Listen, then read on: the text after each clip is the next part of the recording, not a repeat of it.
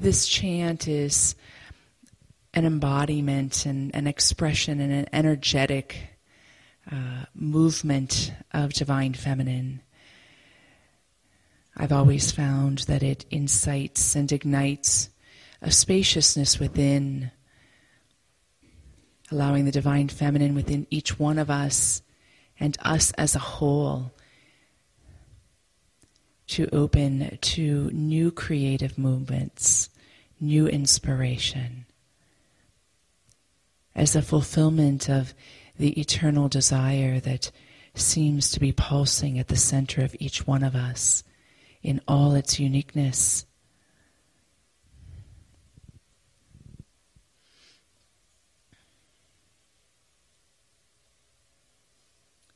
And so I offer it, bowing before the mystery of each one of you.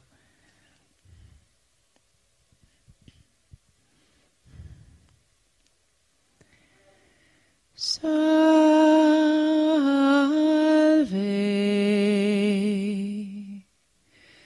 Regina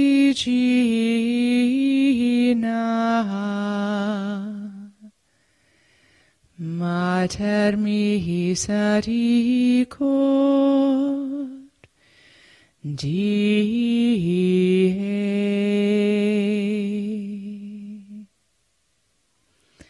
Vita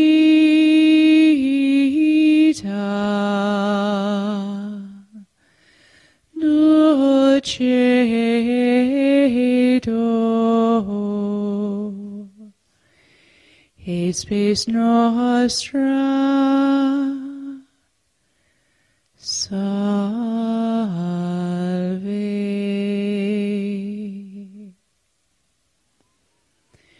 A te clamamus,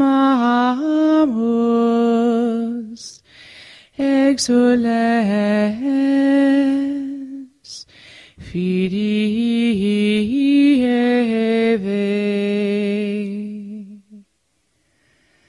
A te suspiramus, gementes et flentes, in hac lacrimarum vale.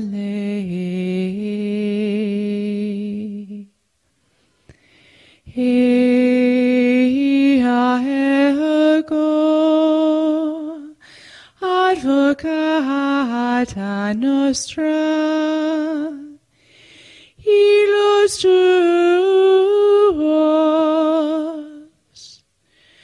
misericordes oculos ad nos converte.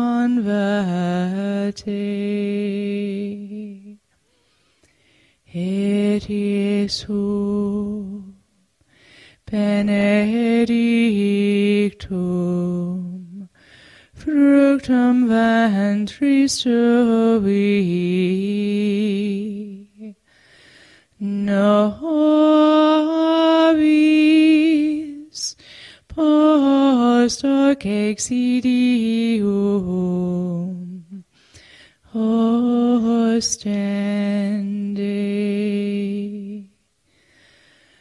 O clemens, O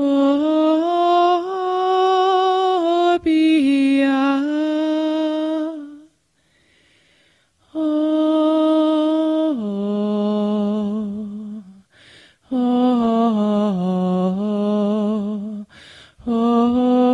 dulcis Virgo Maria.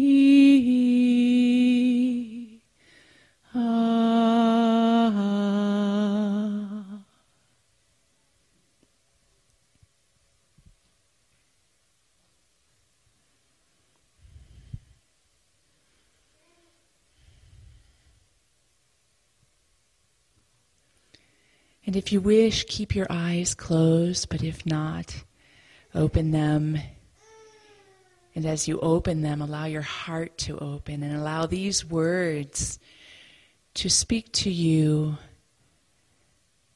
in the way that they're already speaking within your heart. From 1 John 4. Dear friends, let us love one another, for love comes from God. Everyone who loves has been born of God and knows God. Whoever does not love does not know God, because God is love.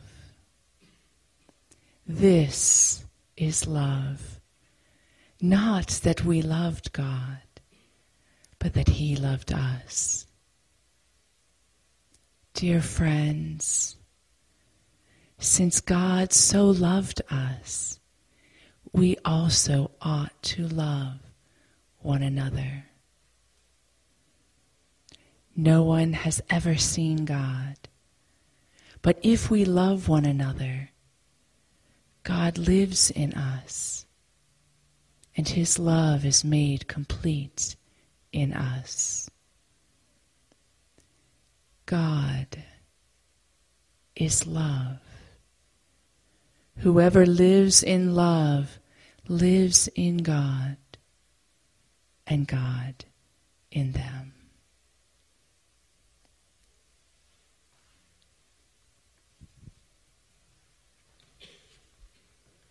Thank you, Kimberly. Thank you. Lovely.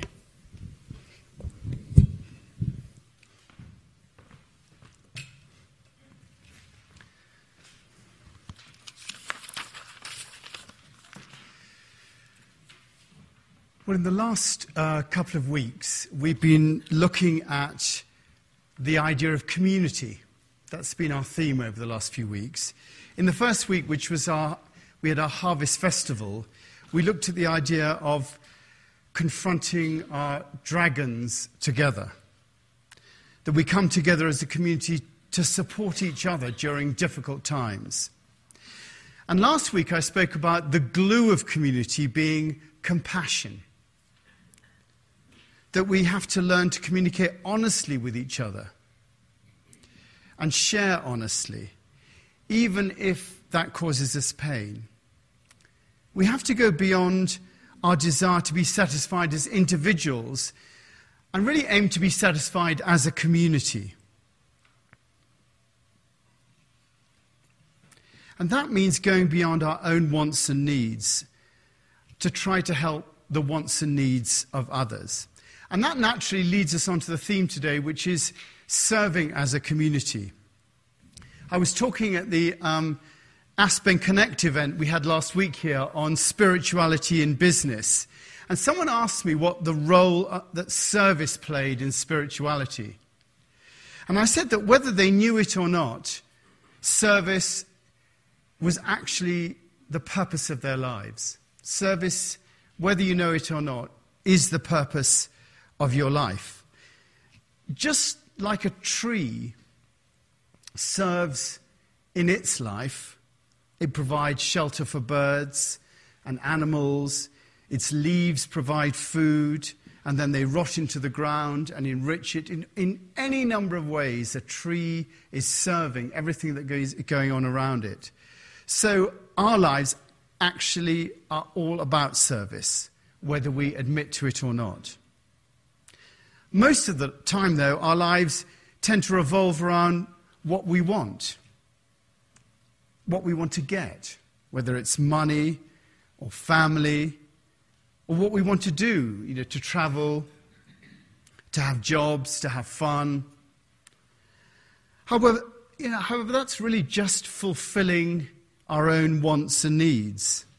And as I said earlier, part of the idea of living as community is to go beyond our own wants and needs and to be aware of the wants and needs of others.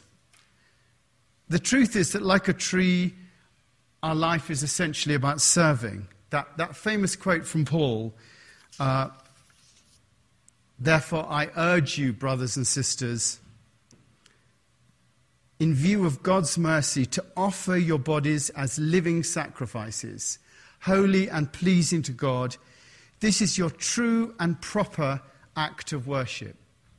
So Paul, and I'm talking about Paul in the Bible here, I was actually traveling, I've said this before, traveling with my wife through Cyprus once, and Heather pointed out a location. She said, well, Paul preached there. And I said, Paul who? So we're talking about that particular Paul in the Bible.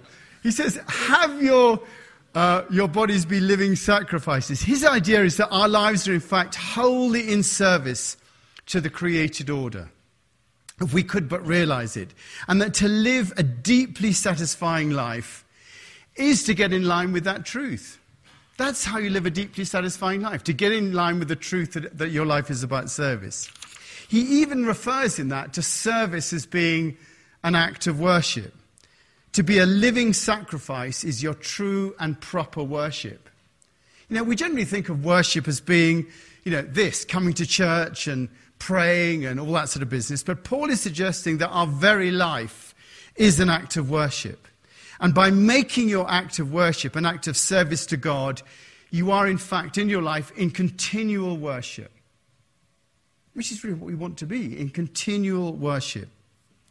Now, worship actually simply means, the word actually simply means giving worth to. That's what it means. Worship is giving worth to something. When you worship a rock star, you are giving worth or significance to that rock star in your life. And you allow the values of that rock star and the expression of that person or group to define you because you have decided that they are of worth. And so you align themselves to the values of that person. So worship is just giving worth to. When we're here in chapel or whatever, we're giving worth to something. So when you worship the divine life, when you worship that, what you're doing is giving worth, and this is what we're doing here, we're giving worth to the ultimate order and allowing that ultimate order to define you. You're giving worth to it and allowing it to define you. You give yourself up to it. And that's what is meant by being a living sacrifice. You say, take my life. You know my wants and needs more than I do. Let me be a part of the unfolding of the universe and let me play my part in that. You become a living sacrifice. Literally, as I've said before, sacre ficio, sacre, sacred, ficio, to make. So a living sacrifice, in doing that, you are making yourself holy. You do that by giving up to it. You're making yourself holy by giving yourself up to a greater purpose. And what that means is, in actuality, is recognizing that everything is part of one unfolding consciousness. Everything is part of one unfolding consciousness. And whether we know it or not, humanity now is the spearhead of that unfolding life. A loving creation that has been developing since the Big Bang, and we are now at the sharp end of that. What we do matters. And if we simply choose to serve our own needs and our own wants, there is nothing contributed to the unfolding. We're just going in on ourselves. We're turning in on ourselves by just satisfying our own needs and wants. But if we see ourselves as a vital part of that evolution, if we see ourselves as in humanity as the flower of evolution, which is what we are, we are the universe made conscious of itself. We are now the universe. There's atoms and all the bits that make us up. We're able to be conscious, and we're the flower of that. And if we see ourselves as a vital part of creation, then we give of ourselves. We become those living sacrifices made holy by our actions, and life unfolds further through us. We become part of the evolution of that consciousness. And that is how our lives, our service, becomes an act of worship. We give of ourselves so that life may develop and so that evolution may carry on through us. That is our ultimate service. Now, that might seem a very lofty ambition. And, when you're trying to pay the rent and get your kids to do their homework, How do you actually get in line with that? How do you make that happen in everyday life? How do you separate yourself from your natural dreams and hopes, your needs and wants, to become part of something bigger? And I think, that is really one of the key conundrums of the spiritual life. When to act and when not to act. How do you decide whether you're serving your own wants and needs or serving the wants and needs of the good of the whole? And that really is an essential question. How do you decide when to act and how to act? Shakespeare, just a quote, to be or not to be. That is the question.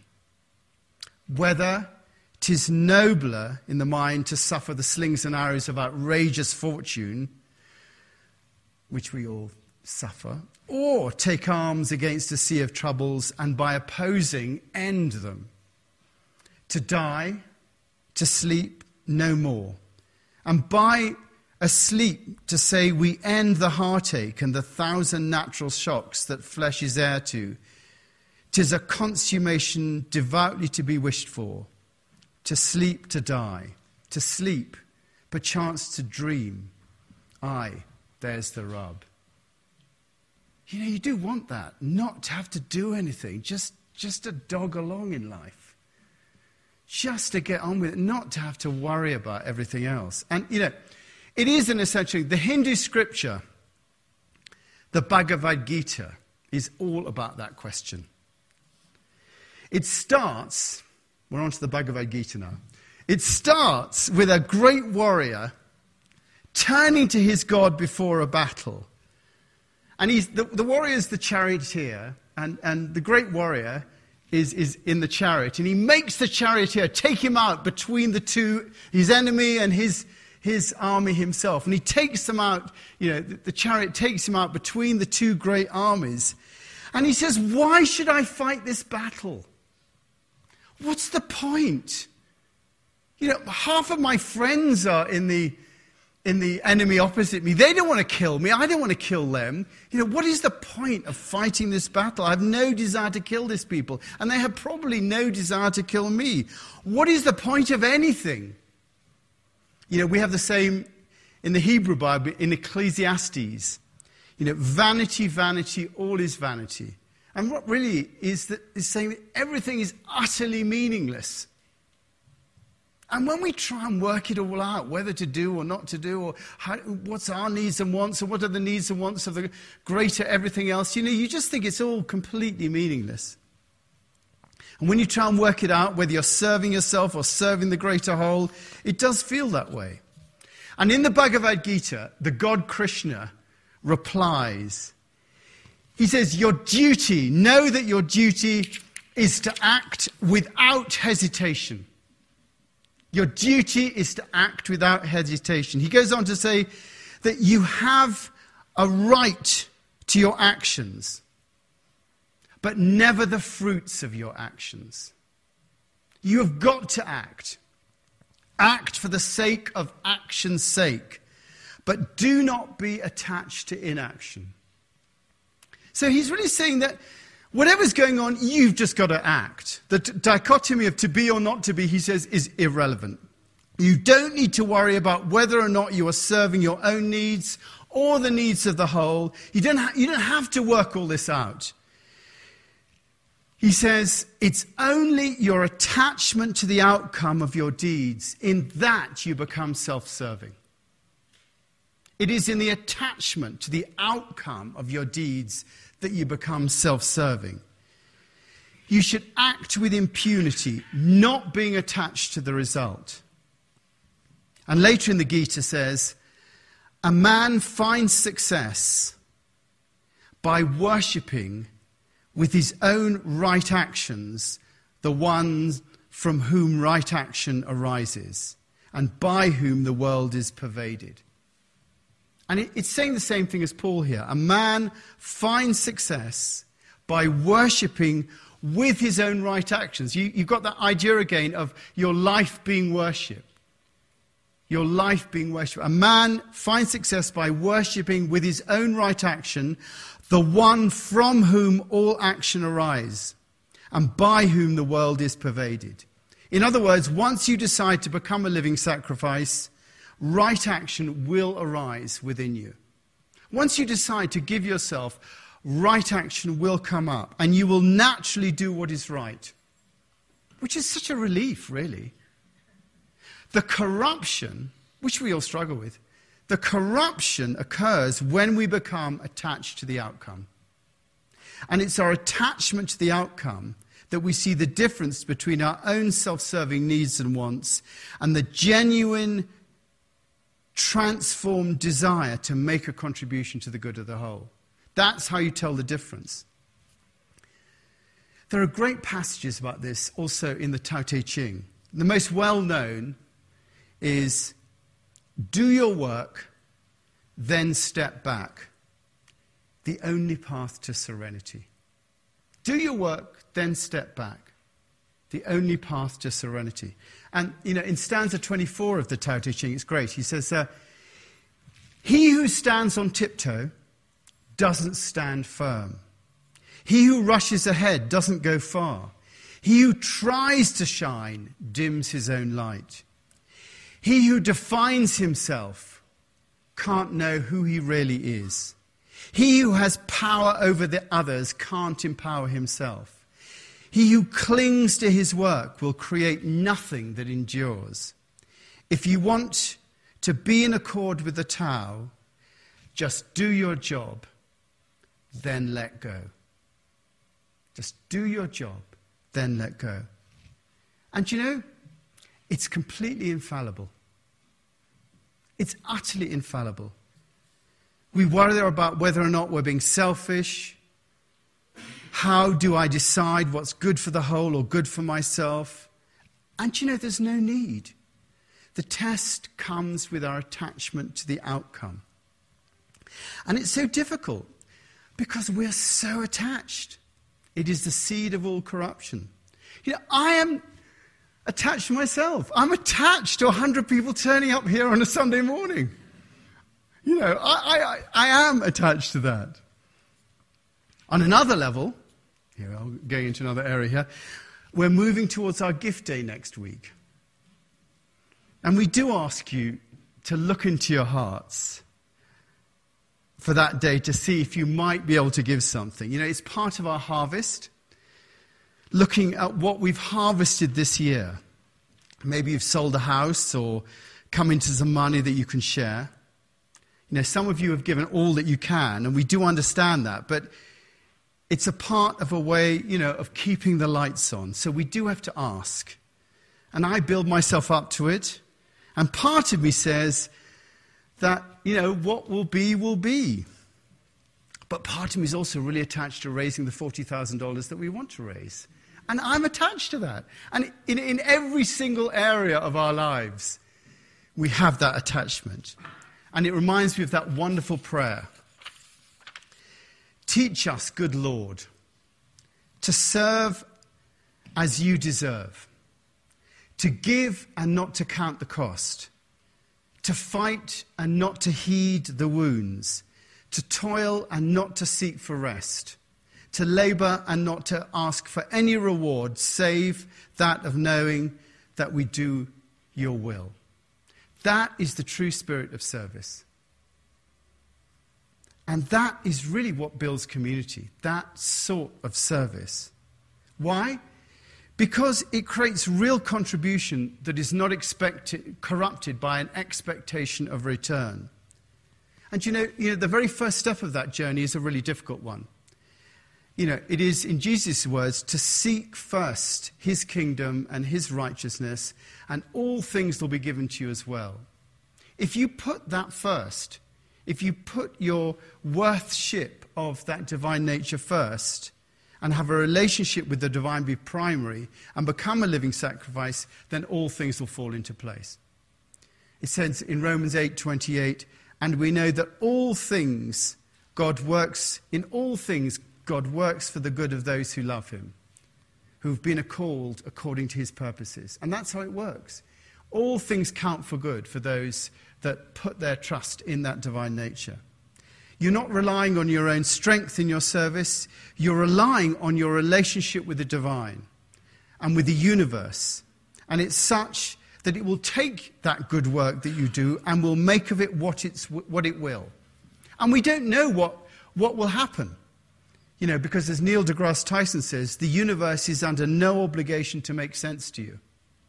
You know, it doesn't have to make sense to you. We want to decide how to serve. This is how we do it. We want to decide what I'm going to do. I'm going to go and work for Lift Up. Then we make it happen, and we try to feel good about what we've done. This says that there's only one decision to make, and that is the decision to ultimately serve through making a living sacrifice, and by doing that, everything else is taken care of. Do your work, step back. That's the path to serenity. And it works on every level. At the level of the way we respond to people around us. Our service to them is not dependent on a result.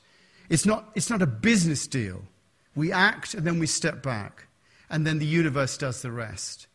And when we serve our communities in the same way, there should be no expectation. And ultimately, the way that we serve the whole, the way that we relate to all of our lives has to be based upon the fact that it's not us who's doing it, but we are doing it in service to a wisdom that is infinitely greater than ours. I mean, the wisdom of the earth and the wisdom of the universe is much greater than ours. And yet we presume to think we know what's going on. And we want to be in control. We don't know what the outcome should be. We just serve where we can. And then there's no pressure to achieve. There is just giving of what we're able to give. And we do the giving as an act of worship. Our giving worth to the greater whole. Of saying that there is a love that is driving all things. This is what we're saying. We're saying that there's a love that's driving all things, and you want to be part of that love, and to give to that love, thereby being part of the unfolding and expression of that love in life. And we immediately know if there's corruption in our giving when we become attached to the outcome. Again, in the Gita it says, the wise man lets go of all results, whether good or bad, and is focused on action alone. Yoga, or union, is skill in actions. Yoga literally means union. And in this sense, the efficacy of serving while not being attached to the outcome of our service is to know that we are all fundamentally in union with one another, like the tree. And that it is the operation of wisdom contained in the union that's key, rather than the wisdom we may think we have. We're part, last page, so you don't have to panic. We are part, if you're attached to me finishing, I'm on my last bit. Notice if you are attached. I could go on. Plenty of time.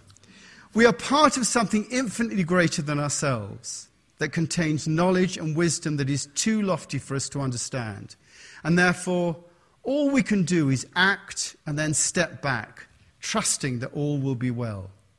You give yourselves as living sacrifices because you are in fact giving to a greater whole that also contains you. You are ultimately giving yourself to yourself. In other words, you are becoming love, which is the foundation of all things. As it says in that reading that Kimberly read, dear friends, let us love one another, for love comes from God. Everyone who loves has been born of God and knows God. Whoever does not love does not know God, because God is love. This is love, not that we love God, but that God loved us. Dear friends, since God loved us, we ought to love one another. No one has ever seen God, but if we love one another, God lives in us, and his love is made complete in us. That is the completeness of evolution. God is love. Whoever lives in love lives in God, and God in them. And next week, we're going to be talking about giving as a community. As I said, it's going to be our gift day, so do come prepared. Not that I'm attached to the outcome. Good, that's it. So let's just pray. We do offer ourselves up as living sacrifices to our world. We pray that we may be appropriate to all those who come to us, all the things that we do, that our actions and our gift may be given without resort to a particular outcome or a particular solution. We pray that our leaders in the world may act out of love, and that the world may become a more loving place, and that the love that is at the centre of all things may begin to pervade more and more all that's around us. We particularly think of those in our community who are suffering at the moment. We pray for Father Joseph Boyle and Father Thomas Keating, both now in hospice care. For Martha Martin, for Sophie Layton, and for Kathy Markle and her family after the death of her mother. And we just remember all those that we know that are suffering, that aren't on this list, but we know we bring them by name into our minds. And we ask that loving power is sent to them. Amen.